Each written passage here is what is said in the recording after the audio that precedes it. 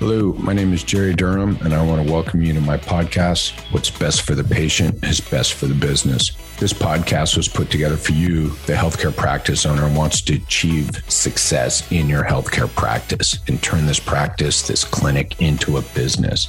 So if you want growth and scalability that drives financial performance, all three of those don't always come together. But if you want that, then you've come to the right place. I'm here to help you be most successful in your healthcare practice and turn it into a business. Cheers. Thanks for coming. Happy Tuesday. Welcome back to the podcast. All right, let's get going. So this episode, right, we're going to talk about the patient life cycle. If you know me, you've heard me say this a lot. You may have some ideas around what you think it is. If you haven't heard my definition, so I think it's going to be important that I actually really set some context around this terminology. Again, as we start building and building and building and building, you get further and further. I want you to understand where the patient life cycle, this term fits and everything. Okay, so let's walk this back. Let's go high level, right? The ultimate goal is patient success. If we create patient success, then we will get business success, which will then lead to personal success. Okay. Patient success leads to business success, leads to personal success, and provider success is in there with the patient and business success. Okay. Team success is all in there. So it all starts with patient success. How do we create patient success? A lot of you are just thinking about treatment time with the provider. And I'm like, wrong, right? That's where the patient life cycle comes in. What we must understand is that patient success leading to business success, provider success, and personal success is a team effort. It will take a team to get this.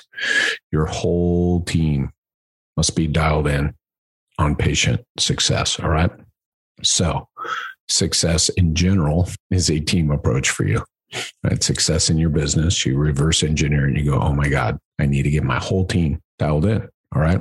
I need to get my whole team dialed in on what it means to create business success. And this is where we really start with this patient life cycle. Okay. Now, the patient life cycle, let me give you a definition for this. It's basically a roadmap, start to finish. And I'd argue there is no finish, right?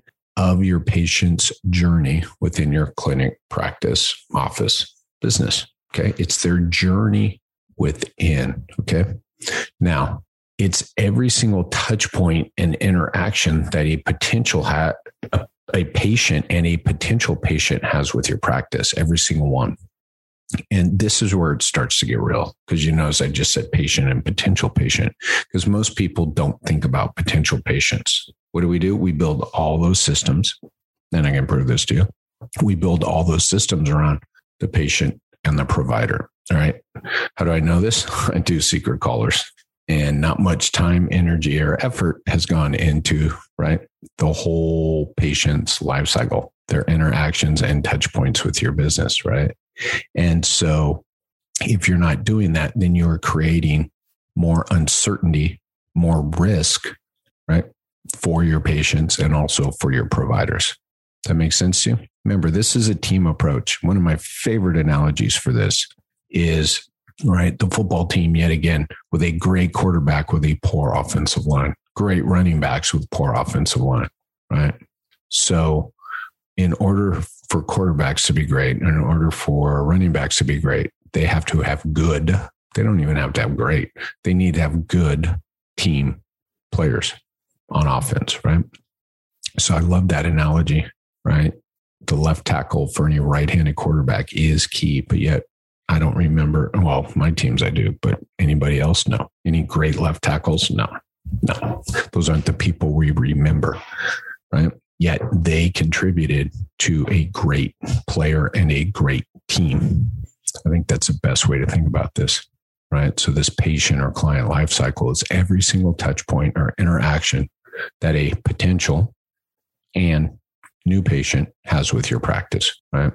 The website, the forms, the online forms they fill out, the Facebook ad, right? Who picks up the phone calls, who calls them, right? The emails, the paperwork, the look of your clinic, the feel of your clinic, right? All of it. are interactions and touch points that your client has with your company. Now, what we need to be specific about here, this is not your patient or client's experience. You must understand your patient's life cycle before you can create an experience, right? Everybody talks about patient experience, client experience. When I start to break it down and I start to ask them about that, they actually start talking about the client or patient experience.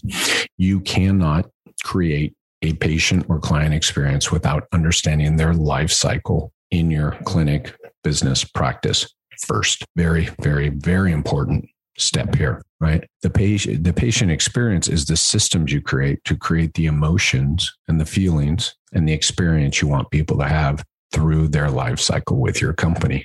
And I'm smiling right now. So people talk about creating a patient experience. I'm like, you're spinning your wheels. You're wasting your time if you haven't mapped out their life cycle first, right? And I'm serious, man, every single interaction. So, right, especially the ones you can control. You can't control all of them.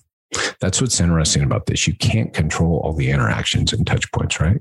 People are going to go to different parts of your website. People are going to look at the Facebook and respond to certain things, right?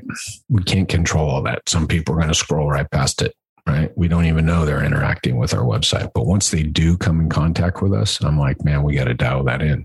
And actually, if we take the feedback when they're interacting with us and feed it back into the website and the Facebook ads and things like that, it gives us more control over that process, right? So again, if you're promising someone their benefits and their cost, right? The interaction, right? That promise, then when do you get it to them? And then you got to build out the systems to get it to them, right? But you got to understand all these touch points, understanding my patient's life cycle and really mapping it out. And then what needed to occur during that. So once I understood the life cycle, then started to create the systems for the experience I wanted to create for my patients. So the life cycle is very physical, right? We don't have control over all of that. It's the interactions and touch points, right? They call us, they walk in, we get fax referrals, right? We can't control a lot of that. What we can build out and control is that client-patient experience. Again, I will say this again, without understanding your patient's life cycle, you can't create the best experience. So let me give you an example. Just first phone call to arrival in the clinic, right? Once we start to understand all the steps and interactions that go into getting someone to arrive, we can start to build the systems to create the experience we want them to have. And yet, again, let me explain this to you. I understood that we wanted people in my business when I was doing the front desk work and answering all the new patient calls. I started to understand that getting people their costs before they arrive was key to success with my company. So that was the experience I wanted to create. I wanted to promise someone their cost, right? Really get this great emotional response in that and then deliver it. That made me go back and change some of the promises I was making upstream in earlier interactions about when I could get them scheduled, about when they would get this cost, right? Because everybody was promised their cost 48 hours before their appointment, right? So if someone was scheduled in less than 48 hours, I had to know the conversation for that. Anybody else, they got the promise. And then I had to build the systems to deliver that cost 48 hours before. The systems I built out, right, created the experience. I made a promise, get them their costs. I called them, gave them their costs 48 hours before, right? Building trust, creating a good experience, a positive experience. So once I knew the interactions and touch points, I could start to set up the systems, and then I could see some things that I had to go back and do differently, right? But I knew where to go, right? And over time, I realized, right, going upstream was the place to go in the patient's life cycle. Going upstream in the patient's life cycle was the place to go to create better experiences. So again, the patient-client life cycle is every single touch point and interaction that a potential, a new patient, and then ongoing patient has with your practice, right? Every single one. Phone calls, emails, right? The way you collect copays. I mean, all of it. You got to take it all into consideration so that you can then build out the experience that you want them to have. So this patient life cycle really is the foundation for that success. Patient success, which will lead to business success, right? Which will lead to personal success. So success starts with understanding your patient's life cycle. Cheers, all. Thanks again for your time. Thank you for listening today to the podcast.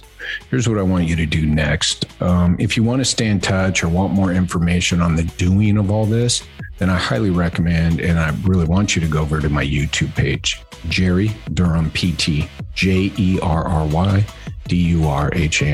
There is just so much content, videos added weekly, if not daily, and you will be able to bury yourself and immerse yourself into this content and learn all you need to know to start implementing some of the things we talked about today.